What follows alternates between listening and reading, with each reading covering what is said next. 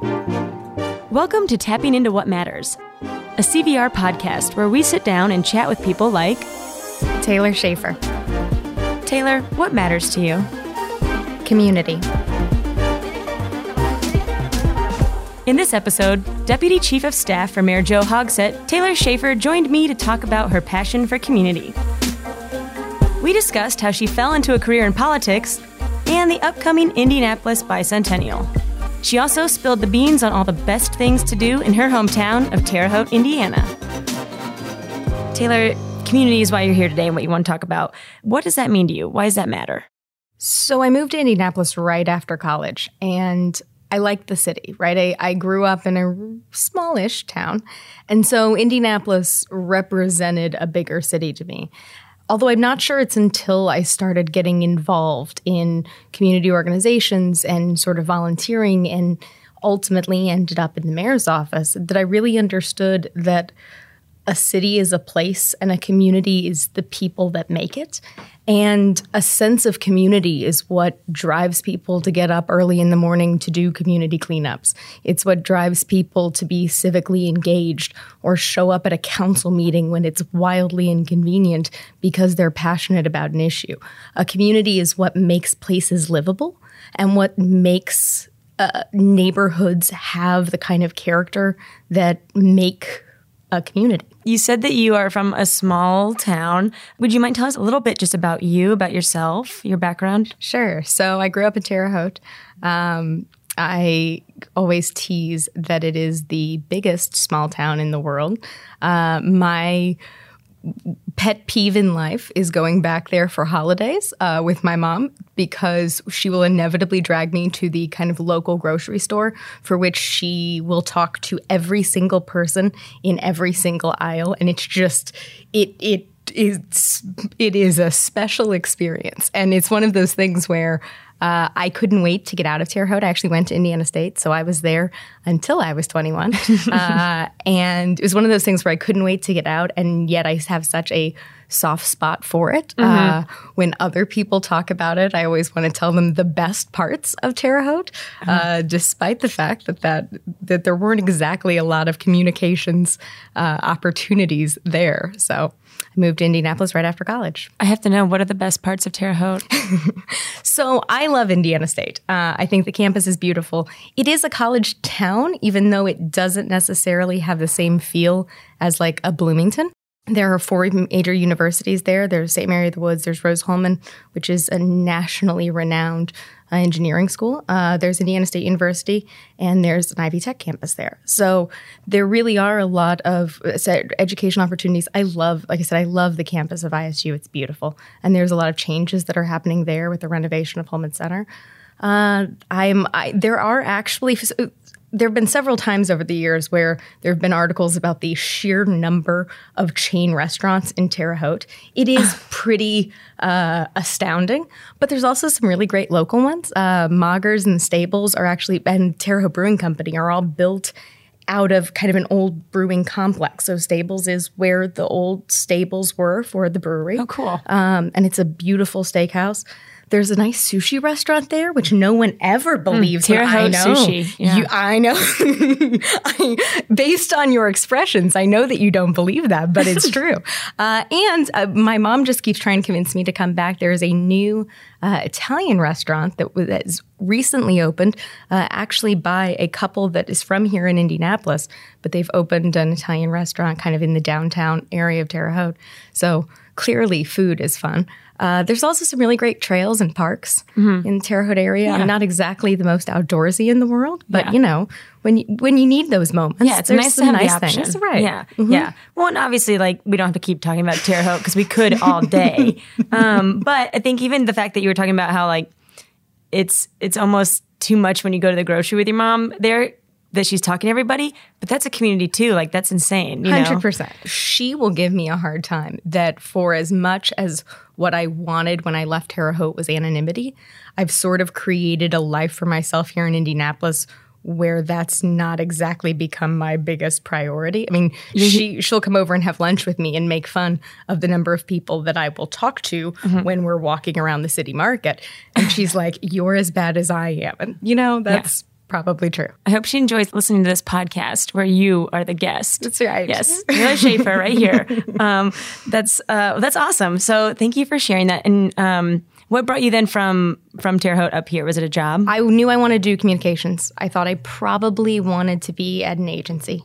I had explored kind of some other opportunities and didn't know that corporate communications was exactly where I could see myself. So I was a communications major with a minor in political science and thought that I probably needed to be in a bigger city to be able to really have those kind of job opportunities. Mm-hmm. So the intention at the time, as I'm sure many Indianapolis residents could sympathize with, was that I was going to come to Indianapolis, I was going to work here for a couple of years to get some experience, and then move to another city where there were probably more opportunities and kind of a bigger city lifestyle that I thought at the time I really wanted. How long have you been in Indy now then? About 10 years. Okay, wow. Congratulations and welcome, I guess, or I don't know, right. whatever it would be for 10 years. So then that brings you to currently serving as the Deputy Chief of Staff for Mayor Hogsett.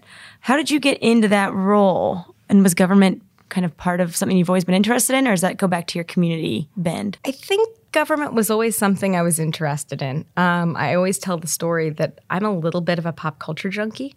There are many, many tangents we could go on in that path, but there was a show that was on for one season called Studio 60 on the Sunset Strip.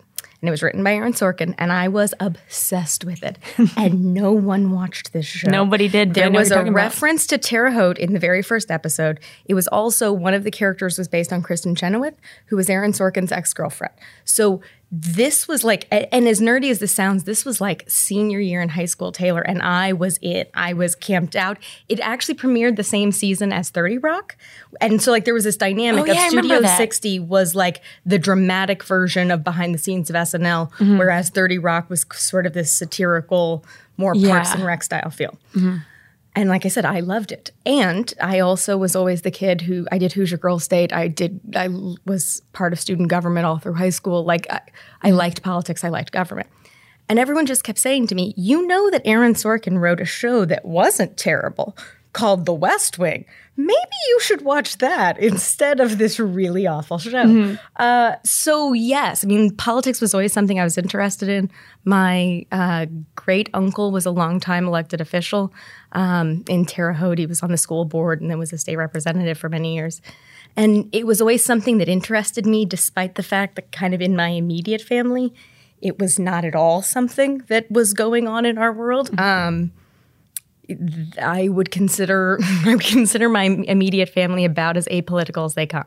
So, yeah, it was something that interested me. I minored in political science. And then when I came up here, I really wanted the sort of stability of a kind of full-time job. And I had friends that were doing the sort of jumping from campaign to campaign, and I just didn't see a path for myself. And as crazy as that sounds to me now, because I have friends that very much pursued that out of college and have made wonderful careers for themselves, it was really important to me to be independent, and so I really felt like there was, like I said, stability in the career path that I saw for myself. And so continued to kind of dabble in politics as a hobby, of volunteering for campaigns and being involved in some local young professional groups and those type of things. I was accepted to the Emerging Leaders Program a couple of years ago. And like that was kind of the extent to where I saw myself playing in that world. And then in 2015, I had friends that were involved in trying to convince the then just stepped down U.S. attorney to run for mayor. And they asked me to participate. So I started doing all sorts of things with them. I started helping to put together social media accounts and the nitty-gritty of kind of launching a campaign, right? Like figuring out what the website looks like and who has access to it and who's sending out the digital newsletters. Like none of the fun things, but like the things that have to happen. Right. Mm-hmm. And stood outside on a very, very, very cold night at Martin Luther King Park and listened to Joe Hogsett announce that he was going to run for mayor. And then sort of stayed around with them in more and more of a capacity. And at the time, I was working for a local advertising agency that was incredibly supportive of the fact that I had this extracurricular and that I was spending more and more of my time dabbling in that extracurricular. And finally, about, I'm going to say maybe August of 2015. Well, I guess I should take a step back. About July of 2015, I call my mom one night and say, I think I'm quitting my job. And she's like, you're not quitting your job. And I'm like, no, I think I'm quitting my job. Like, I had spent all of these months leading up to this point saying, like, I'm good. Like, I love what I'm doing. I love where I am. I love how supportive they've been about every part of this. And we're going to get through the election, and I'm going to say, I'm good. Like, this has been a very fun experience. I love you all. Bye. Good luck. Right. Yeah. Like, I'm going back to my normal life. And I'm not even sure at the time I could really see a role for myself in government. I'm not even sure I knew what that was going to look like. And then, like I said, about July, I was like, I think it's going to feel different. I think election night is going to feel different if I'm not a part of that team. If I haven't actually taken that jump into that world, as opposed to kind of the safety of standing on the sidelines, because I think I'm going to regret not having had this opportunity. So about 30 days longer, I sat down with my bosses at YNL and said, I think I'm going to leave. And God love them, they were incredibly supportive. And I did. I went full-time to the campaign at the end of that month, and then stayed on through 2015, did the transition. It's a transition team to sort of get things in line, to work with the Ballard administration to figure out how things would flow so that there was as few hiccups as possible as you're making that kind of like wholesale office change. And then have been with the administration ever since. Wow. That's very interesting. And I think that you stumble into things that fit for you, you know, I think a lot of times, and especially if you've always had an interest. And I think it's really awesome that you recognize that. And we're like, I have to see this through. No, someone I work with always teases me that I came into this job thinking I liked politics, and it turns out I just liked Indianapolis. And I think that there's some truth to that. I mean, I'm not telling you that I'm not like frantically live tweeting presidential debates, but I do think that part of what gets me up in the morning is the fact that I can drive through a neighborhood, I can drive through my neighborhood and directly see the impact of things that we've worked on. And even 4 years later, that hasn't stopped being insanely exciting for me. I mean, one of the first really big things we worked on, and kind of from start to finish, was the streetlights initiative. So working with IPL to sort of modernize and retrofit all of the streetlights in Indianapolis. There'd been a 30-year moratorium on those streetlights, and they didn't reflect modern technology, both from a cost perspective and also from an infrastructure perspective. The grid was the exact same it was 30 years ago. I mean, think about how much where people live has changed, and how like demographics of the city have spread and moved in different ways within neighborhoods. From the time that we started talking about that to the time we had moved to contract negotiations and we're talking about what we wanted from those in the State of the City address, to the retrofit having now moved to Center Township and me driving through my neighborhood and seeing the brand new streetlights. Like, as small as that sounds, that is the most rewarding part about, I think, local government, is that sometimes it feels like it takes a while to get things done, but in the scheme of things, it's short. I mean, it's a short amount of time that you're able to affect a lot of different areas, and that has been really cool. Like, you literally have been able to see that change. That's awesome. Yeah. I think that part of your story too that's so interesting, and I think that you've kind of seen come to fruition is things like that volunteering, and how it's not always the most convenient thing to go do to show up, to be engaged in your community and see the results. I think that's a pretty essential part of making a choice about something that you're into. How would you say that those kind of things help you build community, showing up, volunteering? My experiences, especially when it comes to being engaged in the community, don't necessarily fit into one clean box. I've been involved in Mary Rigg Neighborhood Center almost since the time I moved up to Indianapolis. and have been a part of the Indie Hub Foundation as well as the City Market Board for the last several years. And I'll say that in my mind, the common thread in all of those is being a resource for people and making the city a better place. And that works in really different ways, right? I mean, Mary Rigg is providing pretty essential services on the southwest side of Indianapolis, and they're providing GED training and providing skills training and providing immediate care. So when someone's power bill is the barrier to being able to have heat in the winter, trying to be an advocate for them in that process, providing before and after school care, taking kids to college campuses over the summer months so that middle schoolers are thinking about what their next step is, to an emergency food pantry. They truly touch sort of the spectrum of people's lives, but it's about those surrounding communities and how they're increasing the quality of life for those individuals.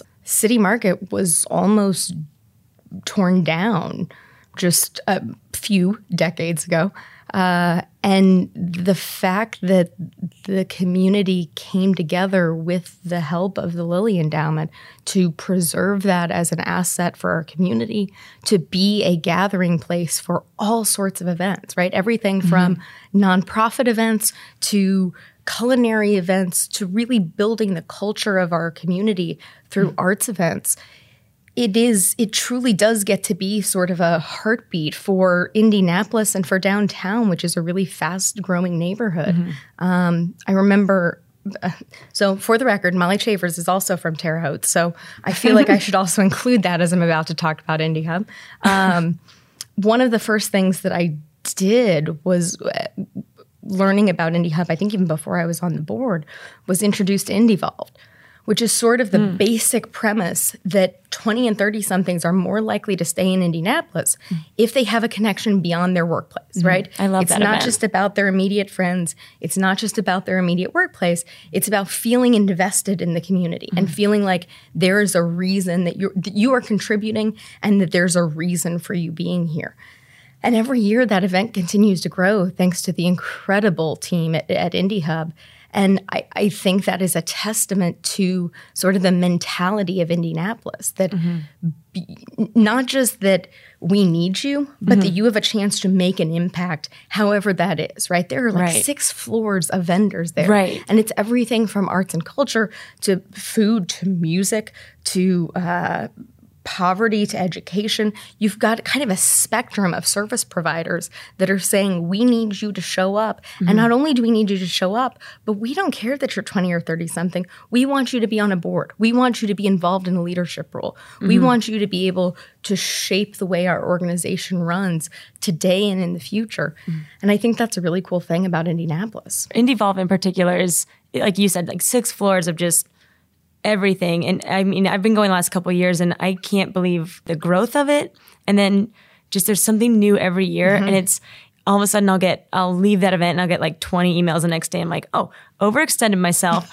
But it's so cool. And to talk to all the different folks who come in, I've had conversations with people who were like, oh, I've been here for like 6 months. I didn't even know, blank happened in Indy. I didn't know you all had a chapter of whatever. And I'm like, yeah, go sign up. Well, I also love that they've really worked to incorporate entities and organizations that you might not think need your engagement, right? I mean, like Indie Film Fest to me is a great example where there are so many volunteers that make that event possible. And while it's a cultural event and it brings world-class films to Indianapolis and gives this wonderful way of not just celebrating that industry, but also highlighting new fields in the museum and those facilities. But also that only works because the people in Indianapolis want it to work, right? Yes. It's not some big bureaucratic organization.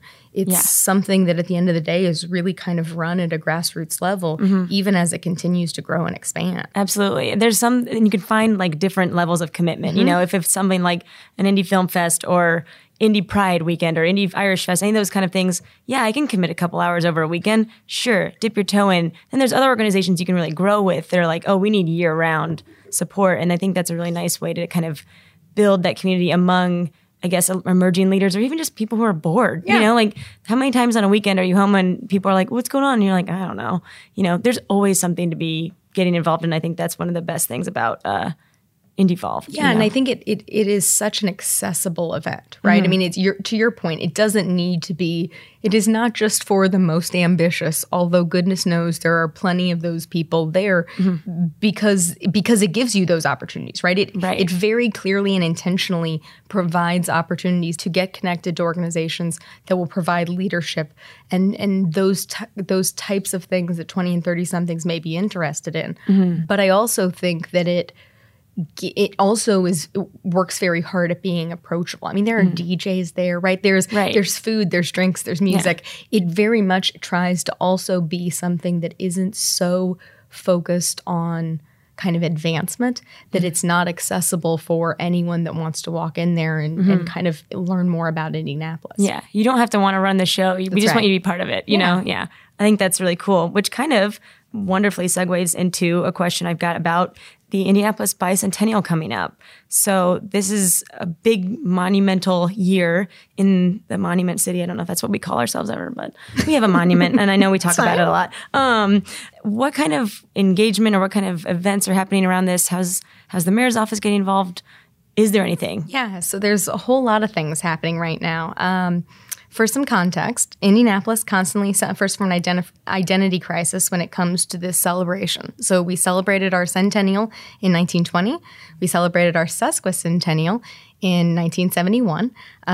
Because it is a little complicated, we decided that we were going to make this area of ground the new state capitol in 1820. And then the General Assembly didn't vote on that. They didn't ratify it until 1821.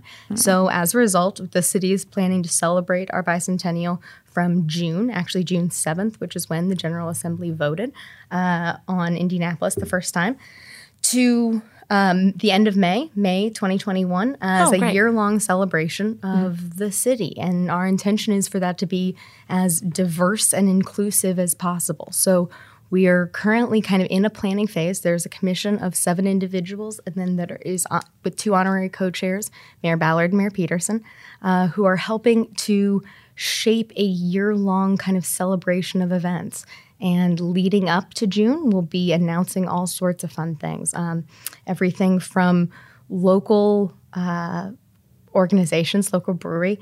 You got it. It's Indianapolis. We've got a million. So we got to get them, right. Local stores, local nonprofit organizations, local community organizations that are working together to be able to really celebrate where Indianapolis is, to kind of talk about some of the hard issues that we've faced as a community, sometimes really well and sometimes not so well, and what we can learn from those as we look to the future. I'm going to just talk incessantly, so you all should stop me if I say something interesting. We've announced 4 kind of signature projects, and we'll continue to announce more of those leading up to June. The first tour, and I'm going to mess this up because I do. The first one is the Indiana Historical Society. So they're going to do a year-long exhibit there with all sorts of history of Indianapolis and the founding of Indianapolis as our state's capital, our third state capital. And they'll have an exhibit on redlining. So talking about kind of the devastating effects of the systemic redlining of our community, what the highway did to neighborhoods, specifically largely African-American neighborhoods in Indianapolis, as well as some really cool celebrations of neighborhoods that had fallen into disrepair and have really seen a transformation in the last several years. Last time I was over there was looking at photos of Mass Ave and how drastically different it has been from sort of dilapidated buildings to the revitalization it's seen in the last 10 years. Yeah. The second one is the partnership with the Polis Center. They're actually redoing the Encyclopedia of Indianapolis. So I don't know if you all have one somewhere sitting around your office. I don't. It is my favorite thing. Really? Indy Reads oftentimes has them. It is a big old book that has just about everything about Indianapolis you could ever possibly need. I reference it in my job constantly. I'm constantly pulling information from that for remarks for the mayor or things that are coming out of our office. They're updating it and making a digital version so that anyone can log on and be able to have additional information about Indianapolis and some of the cultural and civic and business entities that have helped to shape the city. The third one is a partnership with the Indianapolis Arts Council. It is really focusing on two main projects right now. One is a continuation of the portrait series. So we have Kurt Vonnegut on Mass Ave. We have Mari Evans on Mass Ave. We have, obviously, Reggie Miller right off of Delaware and Michigan. And so they're going to do 2 additional portraits in 2020, I think with the intention of having some more over the next several years to across Indianapolis. Additionally, going back to downtown streets, if you're driving north on Delaware, if you're driving south on Delaware, you're going the wrong way. But if you're driving north on Delaware, right by the city-county building, before you get to Market Street, there is a beautiful mural that is in not great shape. It is a Hobart mural that was done in the 70s. And like I said, it needs some love, let's say that. And so one of the things that they're working on is actually redoing that. The artist is still alive, and they're working on restoring that as part of the bicentennial. Oh, that's awesome. That's very exciting. I love all that art that's across, like, Indy that's popped up. You know, I mean, I think Kurt Vonnegut was the first one, maybe. I think so, too. And I think at first it was, like, very lonely. I was like, Kurt's just hanging out here. But then, like, you know, with everyone else popping up and everything, I think it's also just great to have art in your city. Yeah, I think the investment in public art is really reflective of the city's increased focus on placemaking. I mean, it very much represents kind of how a community can identify itself and how it can celebrate what that area means to the city. I think a lot about Indiana Avenue and the fact that we are, I think, working increasingly, the community is working to kind of recapture the story of Indiana Avenue. And I think it also is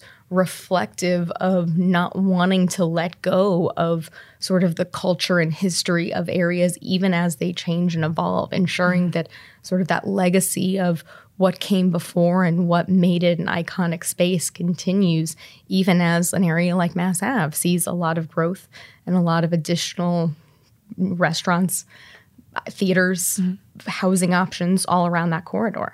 And then 4 is a partnership between WFYI and Baniote Photography. They're working on a documentary series highlighting the people who have built Indianapolis. Some in kind of traditional ways with some of the people that you might imagine, but also some as like groups and organizations that have helped to build our community. And there'll be more of those type of signature projects. I encourage anyone that's interested in learning more to visit indyturns200.com.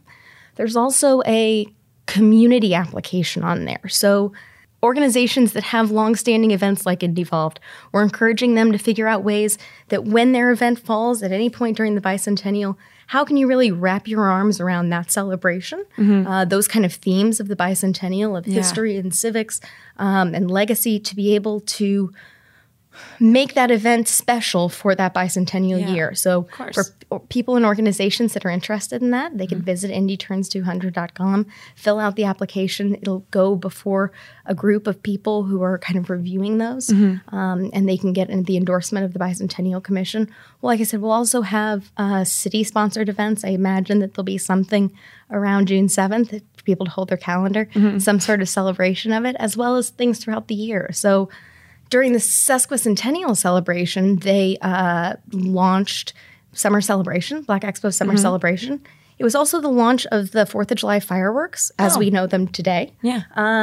So we want to be able to we really want to be able to utilize the bicentennial as a launching pad for other things like that, signature events that Indianapolis can become part of Indianapolis's DNA in the future. I love that it's got a very well-rounded approach. I mean, there's reflection, and then there's celebration, and then we're going to continue traditions by adding new ones. And I think that's it feels very Indianapolis to me anyway. Like even the idea that, well, we kind of had 3 different capitals for a while. We're working through it. We're figuring it out. And here we are. And we're still happy with it. Like it just already feels like a very Indianapolis way to celebrate this. So that's very awesome. Well, I would say that before the end of the month, people should follow at Indy Turns 200 on Facebook and Instagram and Twitter.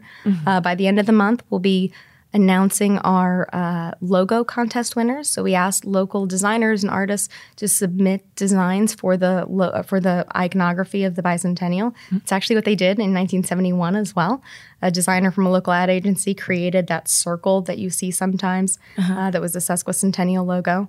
And so we'll be announcing that. We'll actually be doing it in partnership with Visit Indy's State of Tourism at the end of the month. Oh, cool. Are you still taking submissions for that? We are not. So the process closed kind of end of last year, and then we've had a panel that has reviewed all of those. And like I said, the winner will be announced at the end of this month. There'll also be a People's Choice Award winner that'll also receive a little bit of money. And those will go online at about the same time. And people can check out our Facebook page and like whichever one is their favorite. And as part of that, the shop in Broad Ripple, they have a store in Broad Ripple, is actually going to do a T-shirt series for us as well. So you'll be able to buy T-shirts with the logo from the bicentennial, but also from the sesquicentennial and the centennial. Oh, perfect. Throwback, of course. Yeah, right, exactly. If people were to like walk away from hearing our conversation with just like one thing, what would you want them to know about community, the bicentennial, or anything that you're just like, you know what, I got a mic in my face and Taylor's got to say this? I think sometimes it is an overused cliche that in Indianapolis, everyone is a couple degrees of separation. But I think it's really true. I'm always amazed by how interconnected this community is. And I think that's a cool thing. I think it's a really neat thing about Indianapolis that just about anyone can pick up the phone or contact someone and say, hey, I'd like to get more involved in this. And at any given time, you're only probably a couple degrees away from the right person to connect you to do that thing. And I think that there are so many opportunities in Indianapolis to change the fabric of a neighborhood, of a community, of a thing that you're passionate about, of an issue that you care about. And it's always exciting to see the number of people that choose to get engaged in that way. I love it. I don't know. I think that's a great answer. Okay. And I think, well, if you had half the time you answer that, you make that call and say, hey, what can I do? People say, oh my God, I'm so glad you called. Oh, without a doubt. And going back to the builders concept, one of the things we've talked about is highlighting volunteers, because Indianapolis has such a legacy of bringing people together around a concept, right? I mean, we often talk about that in conjunction with the Pan Am Games, that was really the culmination of a 2 decades long strategy to think about what sports looked like in Indianapolis, how we could be the amateur sports capital of the world.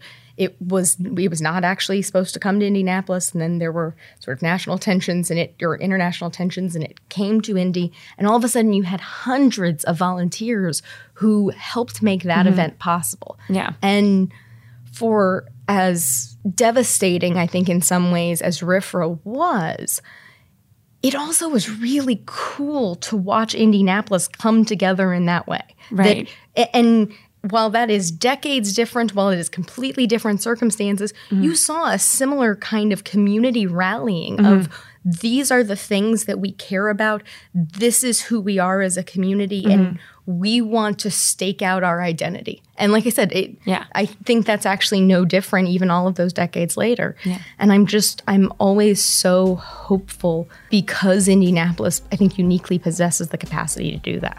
And I would agree. Taylor, thank you so much for joining us today. This has been so fun, and I could talk to you for another several hours, but Kelly would be like, we gotta go.